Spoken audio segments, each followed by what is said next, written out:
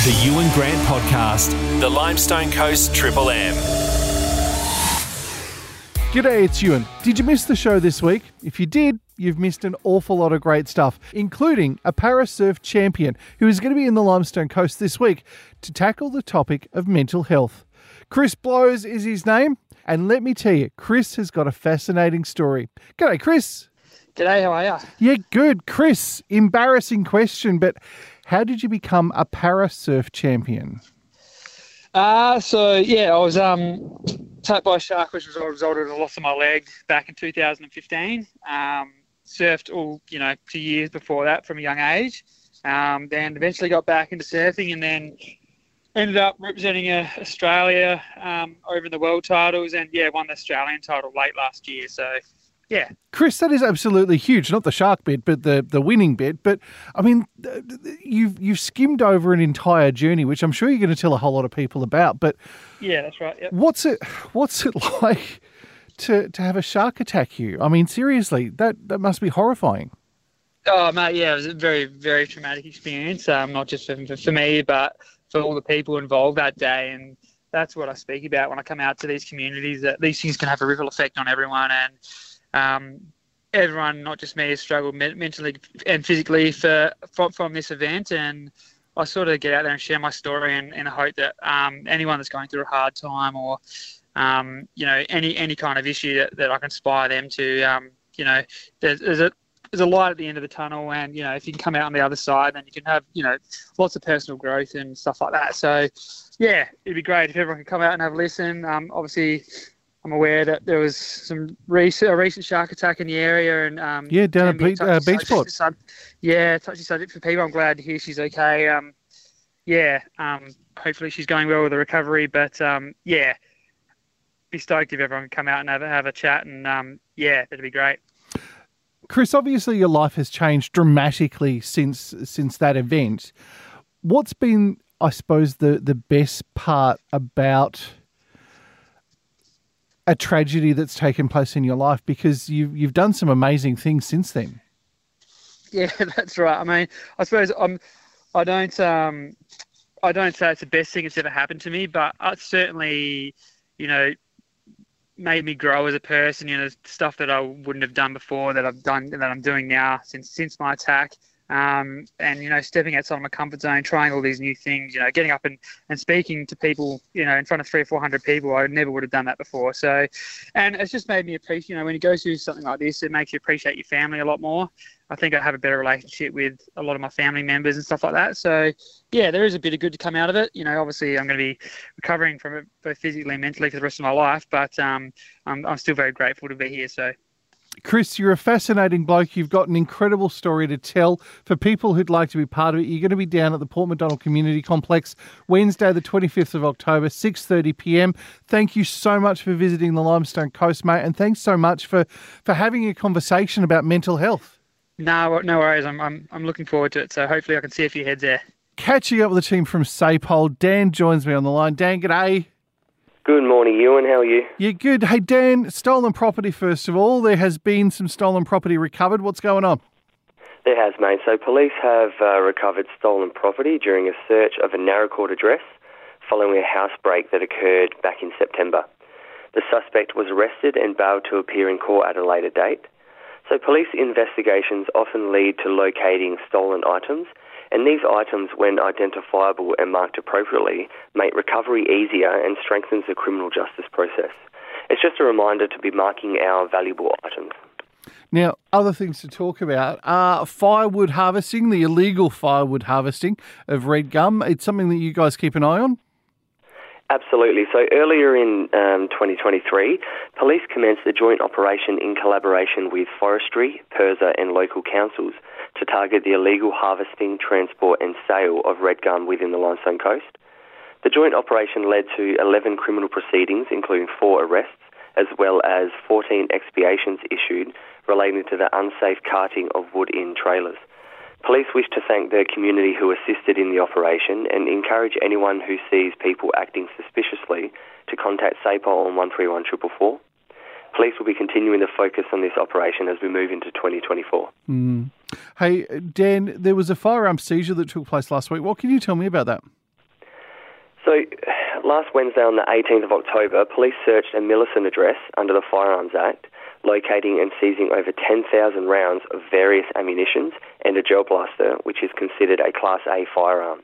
The owner of the items was arrested and charged with several offences against the Firearm Act, including possessing the firearm without a licence. He was refused bail. So this is a reminder that possession of a gel blaster without the appropriate licence is an offence. And for further information on the Firearms Act, the community can go to the SAPOL website or call their local station. Dan, one of the other things that took place, we had a hit and run that took place in the Limestone Coast last week as well. Absolutely, mate, and I know that we touched on this only a few weeks ago. In the early hours of Thursday the 19th of October, a Mount Gambier man was struck by a vehicle while riding his bicycle on Jubilee Highway East, receiving serious but non-life-threatening injuries. The driver of the vehicle left the scene without stopping or providing assistance to the injured cyclist. Police are appealing to the public for information or dashcam footage. Information can be provided to police by calling 131 444 or via Crime Stoppers. The cyclist received medical treatment and is expected to make a recovery. And I know that we talked about this several weeks ago when we had the Bicycle SA tour coming up. So unfortunately, some of the information mustn't have been received very well by some community. Dan, there was some drink drivers over the weekend as well? There was, mate. So later in the evening on the 19th of October, a 44-year-old female from Mount Gambier was detected drink driving with a blood alcohol level of 0.229, more than 4 times the limit of a driver of her class of licence. She was reported for drink driving, received a 12-month loss of licence and had her vehicle impounded for 28 days. She will be appearing in court at a later date. So once again, we're touching on the Fatal Five and the contributors to the main road trauma that's occurring within our fatals. And Dan, unfortunately, over the course of the weekend, we found out that there had been an incident that took place at the Willunda Recreation and Convention Centre. Absolutely. So Limestone Coast Police are currently conducting inquiries into an incident that occurred at the Willunda Recreation Centre at about 11:05 on the 19th of October. This matter relates to an interaction between a male adult and a child at the centre. Staff were informed immediately and there were no injuries to this child. The male was described as an older Caucasian male wearing a green checkered shirt. No offences have been identified. However, police wish to hear from anyone who may have witnessed the event. Please contact police on 131 444, the Crime Stoppers hotline on 1800 333 000, or the Crime Stoppers website. And callers can remain anonymous. Absolutely. Dan, always good to talk about what police are up to in the Limestone Coast. Thanks for joining us this morning, mate. Thank you very much, mate. You have a good day. Dan from SAPOL talking all about the stuff that's going on across the region that the police are dealing with at the moment. Now, you know I love a good news story, and there was a great story that broke last week. Last week, Amy and the team in the newsroom were talking about Ella and the Electric Paintbrush. It's a brand new book. It's been released by a young lady in the Limestone Coast, and it's all about her journey with epilepsy. Her mum, Kat, talked to us during the course of last week. And Kat, I want to know all about this book. Tell me all about Ella and the Electric Paintbrush and how it all began. Yeah, so it actually all started back in 2018. I was very fortunate to travel to Bali for the International Bureau of Epilepsy's Oceanian Congress. And over there I met a journalist, Fraser Morton, who was doing a piece on epilepsy around the world. And we just got in contact and kept in contact and sort of just became friends. And then over the years, you know, Ella's lived with epilepsy for 13 years. And a couple of years ago, we did have a really rough year where, you know, she's sort of growing up and her own self-awareness of her life and appearing different. And we were just talking one night about, I wish there was a book that my friends could read.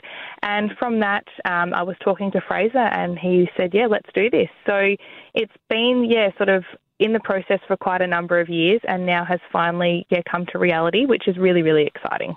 Kat, I'm going to ask the question, how is Ella at the release of this book, Ella and the Electric Paintbrush? Yeah, she's over the moon. She's so excited, and she was really hands-on through all of it. So we've always explained to people about Ella's epilepsy, particularly when we're talking to children, that it's like a tiny storm inside her brain. And now seeing the whole piece together and that it's going to be a hard book in her hands is just fantastic, and she's so excited. Now, Kat, Ella is still a student here in the Limestone Coast. How do you feel as a mum? Oh, I am over the moon. I'm so proud of her. It's like, until you're living with something, it's really hard to understand the full depth of it all. And, I can only understand it to a degree. I don't live with the seizures. I unfortunately just have to witness them every day that she has. So to have something for her that is so positive and is so impactful is just incredible. And, yeah, I'm so proud of her. And she's a very inspiring, resilient young lady, and it's incredible that she's now an author, which at 13 is just fantastic. It's such a dream come true for her. Ella and the electric paintbrush, it is out now. There'll be an official launch in town over the next couple of weeks, and I am super excited. Big shout out to Ella and to Kat as well, and just over the moon that something like this can happen here in our own backyard. Now, finally, for today's podcast, I've been watching The Amazing Race, the celebrities racing across Asia, trying to get their hands on $100,000 for a chosen charity. King George, the villain from the jungle, he was evicted last week. Hey, George, you are no stranger to our TV screens. How did you become part of The Amazing Race, the celebrity edition? Well, I got cast as the survivor legend that I am and that I'm very proud of. But I think my TV journey is one that's a bit unorthodox because I was passionate about two shows when I was a kid. It was Survivor and The Amazing Race. I played Survivor for the first time 2 years ago, and it changed my life in many ways. And one of them is putting me into the TV and media space, which is what I do for a living now, along with other projects in the background. So the fact that I was able to entertain audiences right around our great country brings me a great deal of delight. And the fact that people love watching me or hate watching me, one thing's in common, they still watch. And I want people to keep watching The Amazing Race Australia because this is one of the original reality TV formats. It's so relatable in terms of seeing family dynamics and then to have that intrigue of traveling around the world. It's one of the best shows on TV. So I was so proud to have the chance to race with my sister Pam, and it was just a real honour that I'm really grateful for. Hey George, you were painted as a villain in a lot of circumstances. Well, on I am Survivor. a villain, but it's something I'm very proud of. See, I think you don't come across as we talk this morning, George, as a villain. I was thinking that people are painting you this way and it's a travesty. Yeah, it's not a travesty for me because I think when it comes down to it's kind of like when you read a book and there's always a hero and a villain. And ironically, I was also the key villain on, that themed season of Survivor. But like I'm kind of like the Disney villain. I'm the person that you're not upset if they win, but if they lose, it might bring you a bit of joy because one of the other characters win. And then part of the key in kind of like television, it does need to have a story. And then the benefit for me is it's me, my life experience growing up in Western Sydney, and my personality, that's the story. And people find that entertaining. And long may it continue as far as I'm concerned. All right, George, you and your sister got to be part of The Amazing Race. You all got dumped in India, 11 couples, 7 remaining. What was it like to trip through Asia as part of The Amazing Race? Well, I've always wanted to go to a country like India because it's such a fascinating country. And I think what The Amazing Race does, it puts you in a pressure cooker situation where you've got 12 hours of extreme stress and you had extreme heat in India. And India is a very kind of like complex country with extreme wealth and extreme poverty. And, sometimes like those conditions were very confronting, particularly for my sister Pam, who is a hairdresser in Bankstown and hasn't really travelled to those parts of the world. So to be there was great to embrace the local cultures, but we had a mission, and that was to not be last in the legs of the race. And to come out of India still in the race was a real kind of positive experience from a game perspective. But from like a personal perspective, I'm so grateful to have seen such a fantastic country. Now, George, I've got to ask, how did Pam find the trip? Because you're no stranger to TV. Pam, on the other hand, how did she find the Amazing Race? Oh, Pam had the time of her life. I mean, Pam lives a suburban life in Western Sydney. And in Western Sydney, and then I think this was very kind of typical of Pam and I's experience on the race. In Western Sydney, we have less access to government services than other part of Sydney. I don't know what the equivalent is in South Australia, if it's more kind of city-centric, but yeah, very much so. Within the dynamic of broader metropolitan Sydney, all 6 million people, we have less access to things in Western Sydney where we're from. And that impacts a whole load of quality of life indicators. And what we, the people of Bankstown and Western Sydney, do is we have to fight for things, otherwise we don't get them. And Pam was the epitome of that on The Amazing Race, because she wasn't the strongest, she wasn't the fastest, and definitely I wasn't either of those things myself. But we constantly fought and we constantly persevered, and our race came down to not finding a clue in a temple in Georgetown, and I'm content with it ending in that way. Did The Amazing Race change you both? I think for me, I had that typical, older brother, younger sister protective relationship. We've got a 9-year age gap.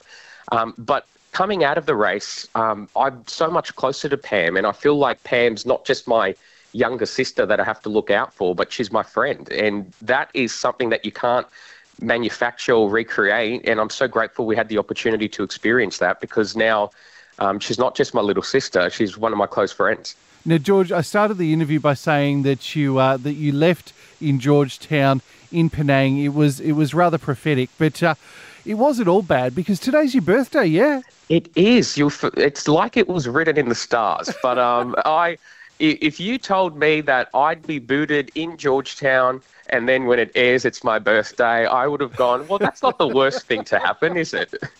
George, what's going to take place next for you?